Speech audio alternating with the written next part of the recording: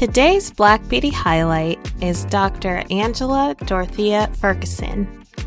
Born February 15, 1925, she is best known for being a pioneer of sickle cell research.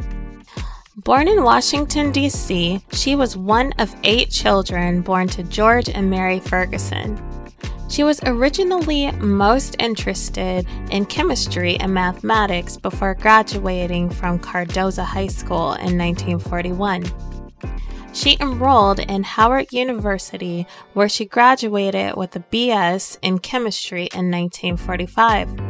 She continued her education at Howard, where she entered medical school and focused on pediatrics. She graduated in 1949 with her medical degree.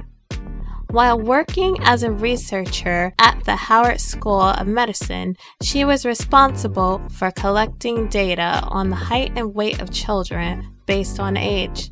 She noticed that many of the African American children were living with sickle cell anemia and that the disease presented differently in kids.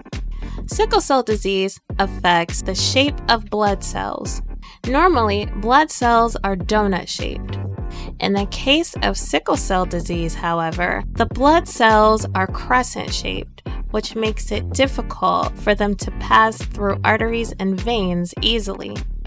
This disease disproportionately affects people of sub-Saharan African descent, especially in the U.S.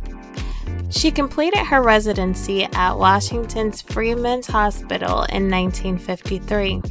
She opened her own practice, but soon found herself at a disadvantage. Since most pediatric research only focused on white children, she found she couldn't accurately answer many questions posed by Black parents regarding their children. Dr. Ferguson's list of accomplishments is extensive. A few of these achievements include being an instructor of pediatrics at Howard University and holding a position as first and assistant professor at Freeman's Hospital, then being promoted to full professor in 1963. She was instrumental in overseeing the construction and designing of the pediatric wing at Freeman's Hospital in 1975. Most notably, though, she is the reason why sickle cell detection has become a routine screening for at-risk infants throughout the country. She developed a blood test to detect the presence of sickle cell at birth. By 2010, it was standard practice in 40 U.S. states. She also created guidance to help diagnose and treat sickle cell anemia, or as it is now known, sickle cell disease, especially in children.